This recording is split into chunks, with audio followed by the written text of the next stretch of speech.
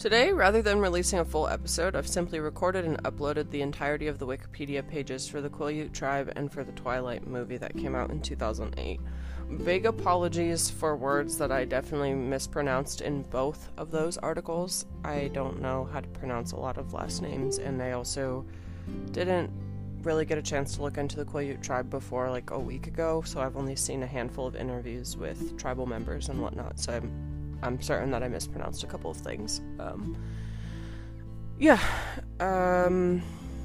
Columbus Day was this week. That's part of why I'm uploading this now. Also just because Twilight's been on my mind and I watched the whole saga. This bonus content is meant to give listeners an opportunity to multitask their Wikipedia deep dives with cooking, yard work, knitting, whatever else you do while you listen to podcasts, without the opinions and commentary our full episodes typically provide. The Quileute are Native American people in the western Washington state in the United States, currently numbering approximately 2,000. They are a federally recognized tribe, Quileute tribe of the Quileute Reservation. A related ethnic group is the now extinct Chimecum. The Quileute people were forced upon the Quileute Indian Reservation after signing the Quinault Treaty in 1855. Their reservation is located near the southwest corner of the Clanham County, Washington, at the mouth of the Quileute River on the Pacific coast.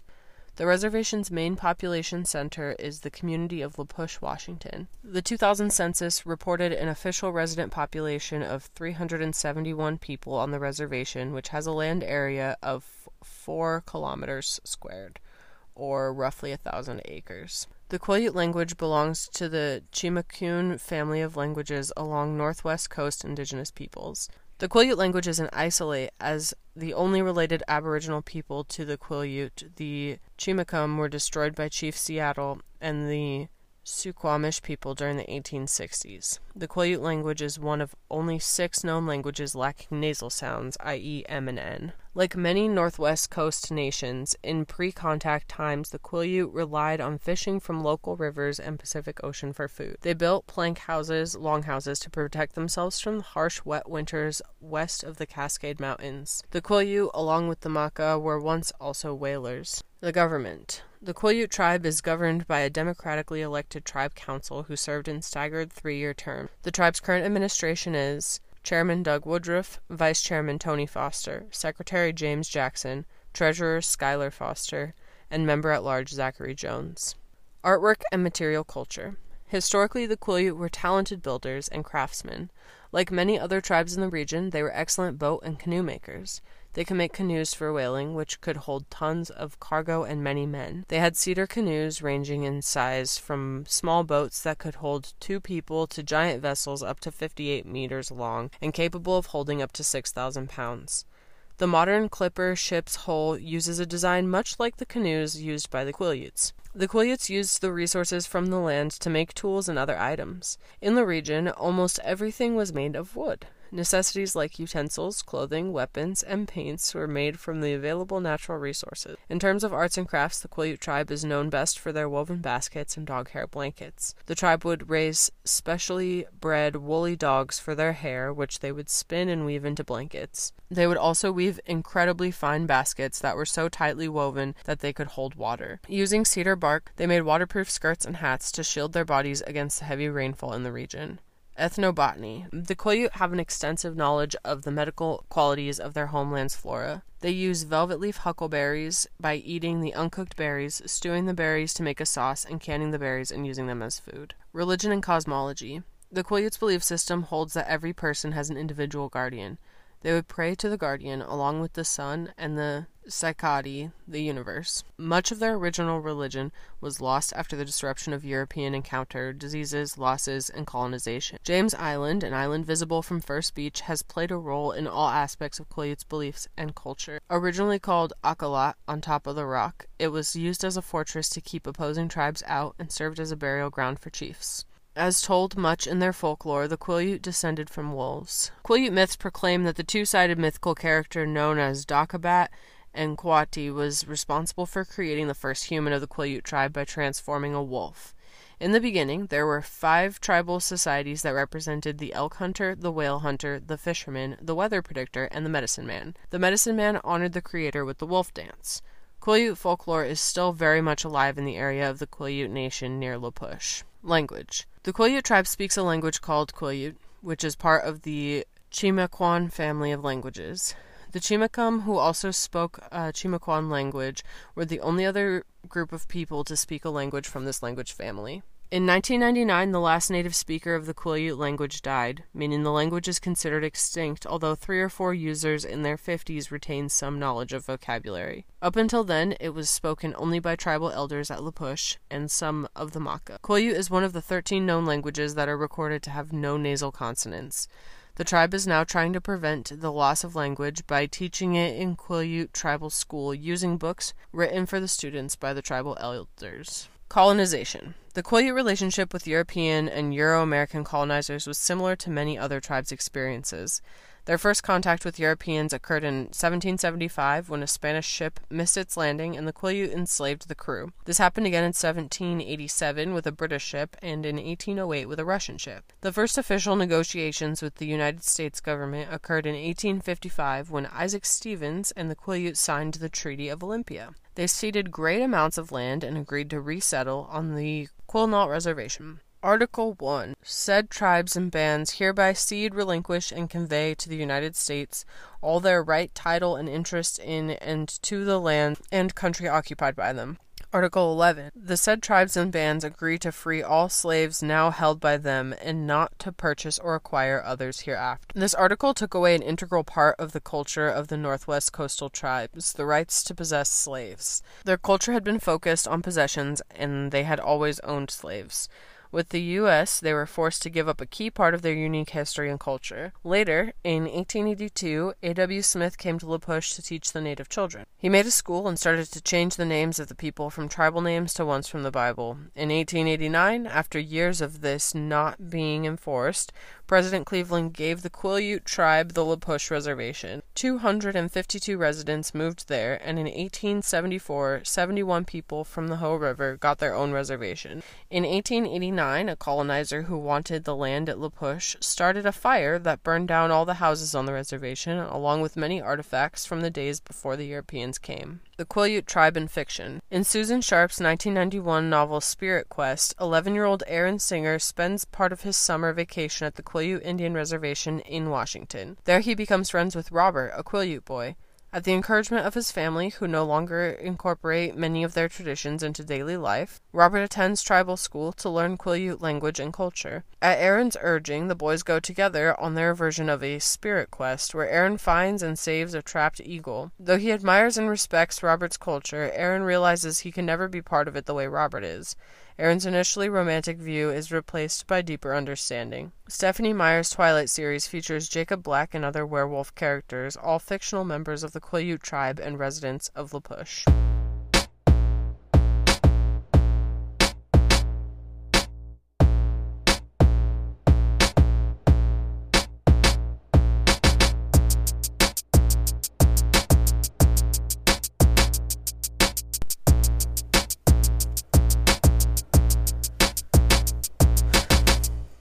Twilight is a 2008 American romantic fantasy film based on Stephenie Meyer's 2005 novel of the same name. Directed by Catherine Hardwicke, the film stars Kristen Stewart and Robert Pattinson. It is the first film in the Twilight Saga film series. This film focuses on the development of the relationship between Bella Swan, a teenage girl, and Edward Cullen, a vampire, and the subsequent efforts of Edward and his family to keep Bella safe from a coven of evil vampires. Budget was $37 million, and the box office was $407 million. Running time is 121 minutes, and it was released in Los Angeles on November 17, 2008.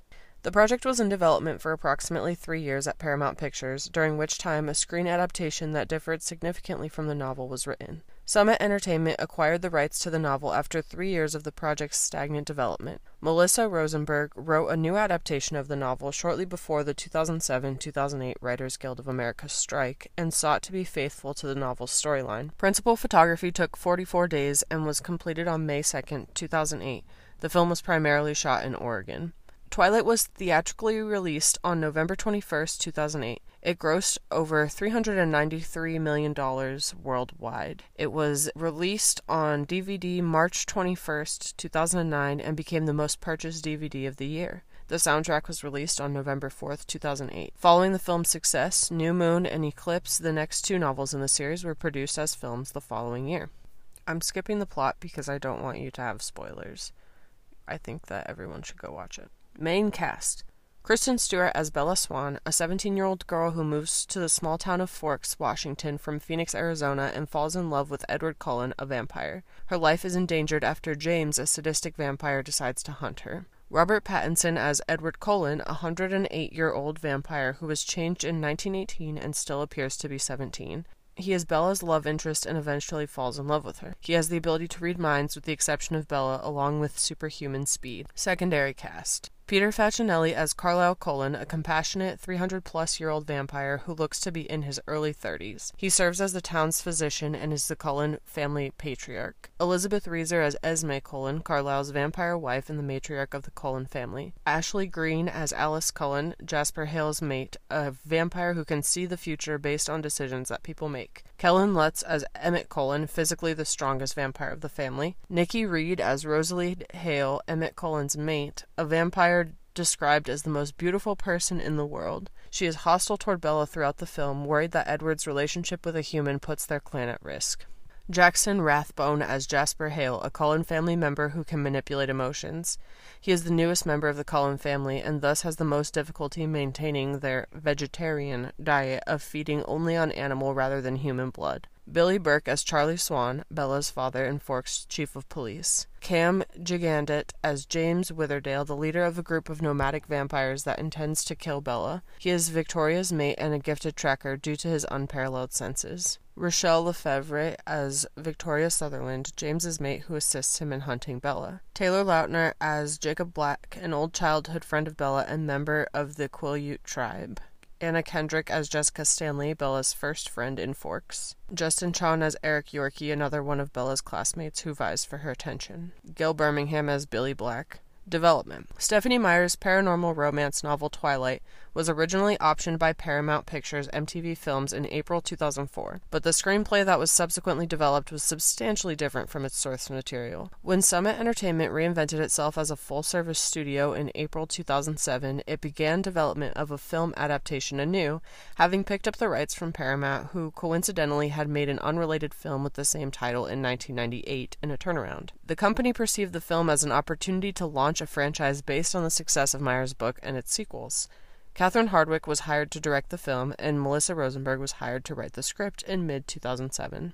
Rosenberg developed an outline by the end of August and collaborated with Hardwicke on writing the screenplay during the following month. Rosenberg said Hardwicke was a great sounding board and had all sorts of brilliant ideas. I'd finish off scenes and send them to her and get back her notes. Due to the impending Writers Guild of America strike, Rosenberg worked full-time to finish the screenplay before October 31st. In adapting the novel, she had to condense a great deal. Some characters from the novel were not featured in the screenplay, whereas some characters were combined into others. Our intent all along was to stay true to the book, Rosenberg explained, and it has less to do with adapting it word for word, and more with making sure the characters' arcs and emotional journeys are the same. Hardwicke suggested the use of voiceover to convey Bella's internal dialogue, since the novel is told from her point of view, and she sketched some of the storyboards during pre-production. Adaptation from source material. The filmmakers behind Twilight worked to create a film that was as faithful to the novel as they thought possible when converting the story to another medium. Producer Greg Mordian said, "It's very important to distinguish that we're making a separate piece of art that obviously is going to remain very, very faithful to the book. But at the same time, we have a separate responsibility to make the best movie you can make." To ensure a faithful adaptation, Meyer was kept very involved in the production process, having been invited to visit the set during filming and even asked to give notes on the script and a rough cut of the film.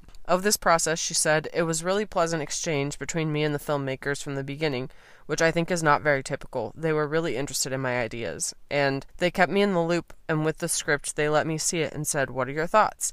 They let me have input on it, and I think they took 90% of what I said and just incorporated it right into the script." Meyer fought for one line in particular, the most well-known from the book about the lion and the lamb, to be kept verbatim in the film. "I actually think the way Melissa Rosenberg wrote it sounded better for the movie, but the problem is the line is actually tattooed on people's bodies.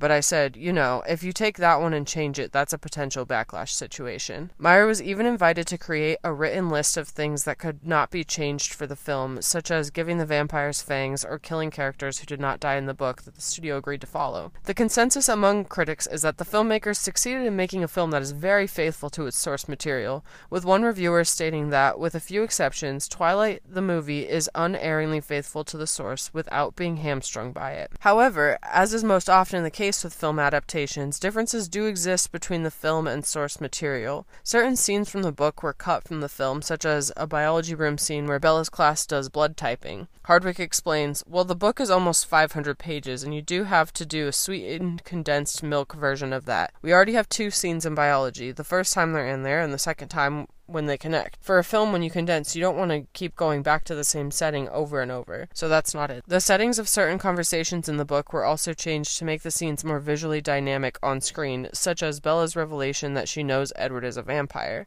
This happens in a meadow in the film instead of in Edward's car as in the novel. A biology field trip scene is added to the film to condense the moments of Bella's frustration at trying to explain how Edward saved her from being crushed by a van. The villainous vampires are introduced earlier in the film than in the novel. Rosenberg said, "You don't really see James and the other vampires until you have the last quarter of the book, which won't really work for a movie. You need that ominous tension right off the bat. We needed to see them and that impending danger from the start, and so I had to create a backstory for them, what they were up to flesh them out a bit as characters." Rosenberg also combined some of the human high school students with Lauren Mallory and Jessica Stanley in the film, becoming the character of Jessica in the film, a compilation of a couple of different human characters becoming Eric Yorkie. About these variances from the book, Moradian stated, "I think we did a really judicious job of distilling the book. Our greatest critic, Stephenie Meyer, loves the screenplay, and that tells me we made all the right choices in terms of what to keep and what to lose. Invariably, you're going to lose bits and pieces that certain members of the audience are going to desperately want to see, but there's just a reality that we're not making Twilight the book the movie." Casting. A quote from Twilight author Stephenie Meyer. "They could have filmed the script developed when the project was at Paramount and not called it Twilight because it had nothing to do with the book. When Summit Entertainment came into the picture, they were so open to letting us make the rules for them, like, okay, Bella cannot be a track star, Bella cannot have a gun or night vision goggles, and no jet skis." Kristen Stewart was on the set of Adventureland when Hardwick visited her for an informal screen test that captivated the director. Hardwick had trouble finding an actor otherworldly enough to play vampire Edward Cullen. Then she got a call about a guy in London. "I looked at a couple of pictures and I was like, I'm not sure," Hardwick said. He had been fired from his last job, he was unemployed, he was in debt. Pattinson flew to Los Angeles on his own dime to read with Stewart. Shiloh Fernandez, Jackson Rathbone, Ben Barnes, and Robert Pattinson were the final 4 up for the role of Edward. Meyer had imagined Henry Cavill in the role while she was writing the book, but he was deemed too old by the time production began. Hardwick did not initially choose Robert Pattinson for the role of Edward Cullen, but after an audition at home with Stewart, he was selected. Hardwick said, "Kristen was like, it's got to be Rob. She felt connected to him from the first moment. That electricity or love at first sight or whatever it is." Hardwick gave him the part, but he had to make a promise. "You've got to realize that Kristen is 17 years old," Hardwick told him. "She's underage. You've got to focus, dude, or you're going to be arrested." I made him swear on a stack of Bibles. Pattinson was unfamiliar with the novel series prior to his screen test, but read the books later on. Meyer allowed him to view a manuscript of the unfinished Midnight Sun, which chronicles the events in Twilight from Edward's point of view. Fan reaction to Pattinson's casting as Edward was initially negative. Rochelle Lefevre remarked that every woman had their own Edward that they had to let go before they could open up to him, which they did. Meyer was excited and ecstatic in response to the casting of the 2 main characters. She had expressed interest in having Emily Browning and Henry Cavill cast as Bella and Edward respectively prior to pre-production. Henry Cavill, Meyer's original choice for Edward, turned down the role of Carlisle. Peter Facinelli was not originally cast as Carlisle Cullen. "Hardwick liked me, but there was another actor that the studio was pushing for," Facinelli said. "For unknown reasons, that actor was not able to play the part, and Facinelli was selected in his place." The choice of Ashley Greene to portray Alice Cullen was the subject of fan criticism due to Greene being 7 inches taller than her character as described in the novel. Meyer had also stated that Rachel Lee Cook resembled her vision of Alice. Nikki Reed had previously worked with Hardwick on 13, which they wrote together, and Lords of Dogtown. Reed commented, "I don't want to say it's a coincidence because we do work well together and we have a great history.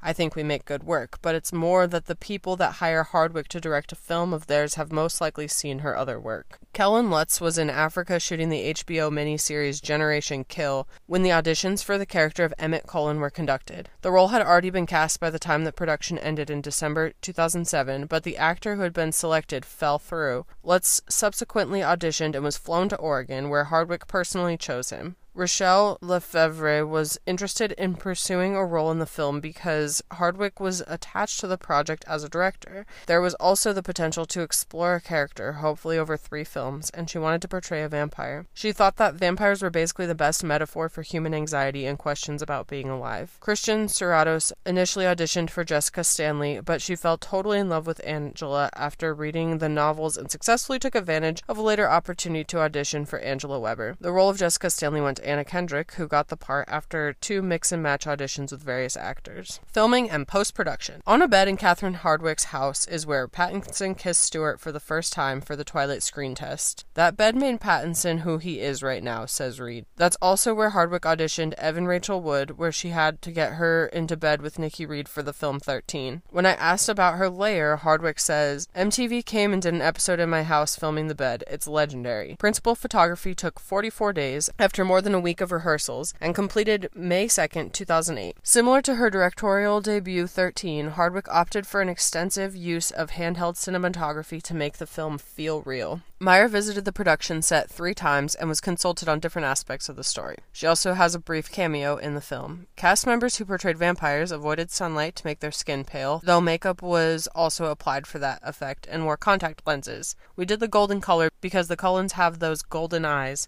and then when we're hungry we have to pop the black ones in," Facinelli explained. They also participated in rehearsals with a dance choreographer and observed the physicality of different panthera to make their bodily movements more elegant. Scenes were filmed primarily in Portland, Oregon. Stunt work was done mainly by the cast.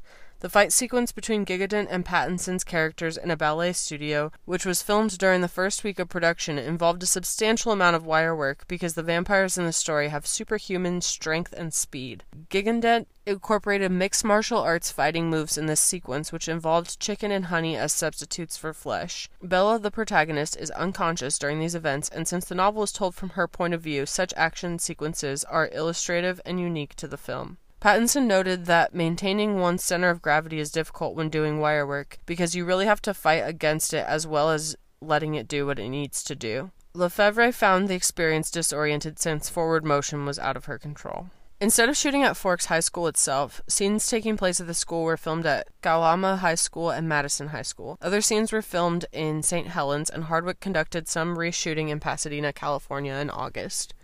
Twilight was originally scheduled to be theatrically released in the United States on December 12, 2008, but its date was changed to November 21st after Harry Potter and the Half-Blood Prince was rescheduled for an opening in July of 2009. 2 teaser trailers, as well as some additional scenes, were released for the film, as well as a final trailer, which was released on October 9th. A 15-minute excerpt of Twilight was presented during the International Rome Film Festival in Italy.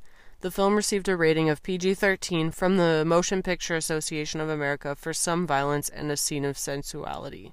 Music. The score for Twilight was composed by Carter Burwell, with the rest of the soundtrack chosen by music supervisor Alexandra Patsavis. Meyer was consulted on the soundtrack, which includes music by Muse and Linkin Park, bands she listened to while writing the novels. The original soundtrack was released on November 4th, 2008 by Chop Shop Records in conjunction with Atlantic Records. It debuted at number 1 on the Billboard 200. Box office. Twilight grossed over $7 million in ticket sales from midnight showings alone on November 21st, 2008. The film is 5th overall on Fandango's list of top advanced ticket sales, outranked only by its sequel the following year, Star Wars Episode 3 in 2005, The Dark Knight in 2008, and Harry Potter and the Half-Blood Prince in 2009. It grossed $35.7 million on its opening day. For its opening weekend in the United States and Canada, Twilight accumulated $69.6 million from over 3,000 theaters at an average of $20,368 per theater. The film grossed over $192 million in the United States and Canada, and $214 million in international territories, for a total of over $392 million.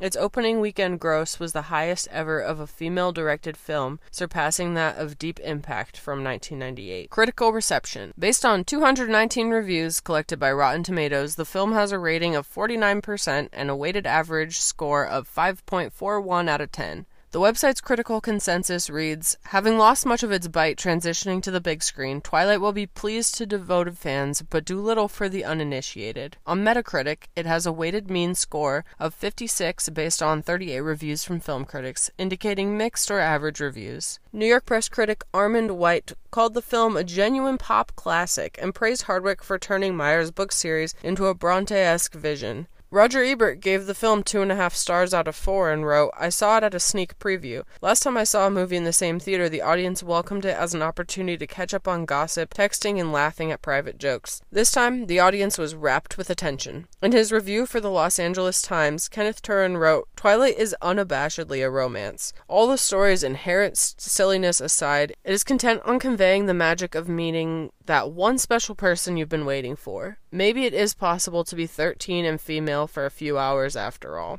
USA Today gave the film 2 out of 4 stars, and Claudia Puig wrote, Meyer is said to have been involved in the production of Twilight, but her novel was substantially more absorbing than the unintentionally funny and quickly forgettable film. Entertainment Weekly gave the film a B rating, and Owen Gleiberman praised Hardwicke's direction. She has reconjured Meyer's novel as a cloudburst mood piece filled with stormy skies, rippling hormones, and understated visual effects. Home media. Twilight DVD sells 3 million copies in first day. The film was released on DVD in North America on March 21st, 2009, through midnight release parties, and sold over 3 million units on its first day. It was released on April 6th, 2009 in the UK. Bonus features include about 10 to 12 extended or deleted scenes, montages and music videos, behind-the-scenes interviews, a making-of segment, and commentary featuring Hardwicke, Stewart, and Pattinson. The Blu-ray disc edition of the film was released on March 21st, 2009 in select locations, was made more widely available at further retailers on May 5th, 2009. As of July 2012, the film has sold over 11 million units, earning over $201 million.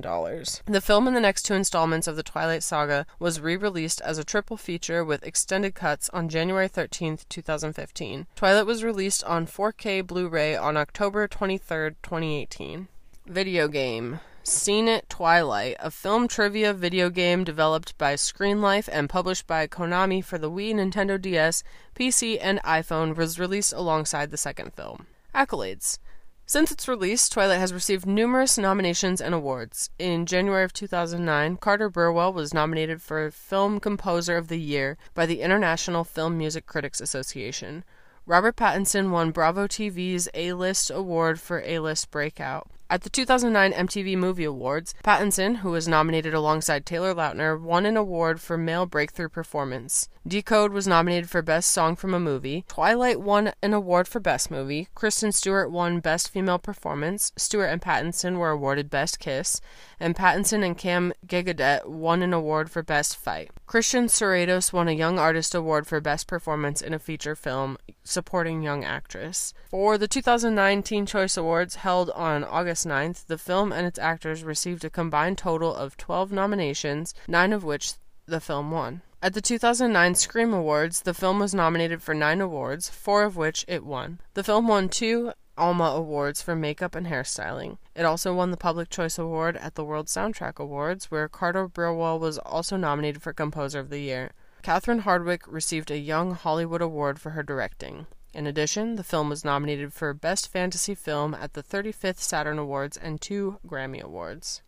Extended Edition. In 2015, Lionsgate released an extended edition a bit over 4 minutes longer. It edits into the movie scenes already released as deleted scenes on previous DVD releases. Sequel. MTV reported in February of 2008 that Summit Entertainment intended to create a series of at least 3 films based on Meyers' books. The studio had optioned New Moon, the second book in their series, by October 2008 and confirmed their plans to make a film based on it November 22nd, 2008. Because Catherine Hardwicke had wanted more preparation time than Subbott's schedule for the production and release of the sequel would provide, Chris Weitz was selected to direct it in December of 2008.